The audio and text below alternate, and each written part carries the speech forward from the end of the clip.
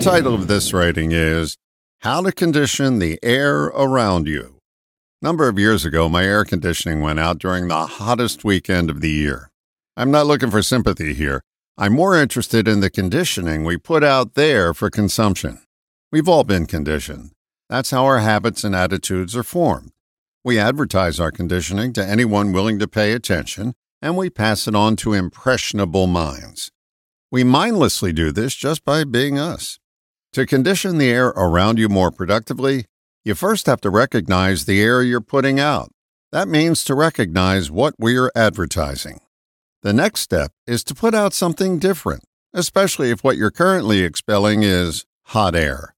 You condition the air around you by setting an example, one that you would follow. My grandmother had a saying which illustrates what most of us do. She would say, "Don't do as I do, do as I say." That never works. We do the do. Ooh. So for the air to change, we have to change what we do. When we condition the air around us, we not only set a better example, we get even more comfortable in our own skin. Want to be cooler? Turn on your air conditioning. All the best, John.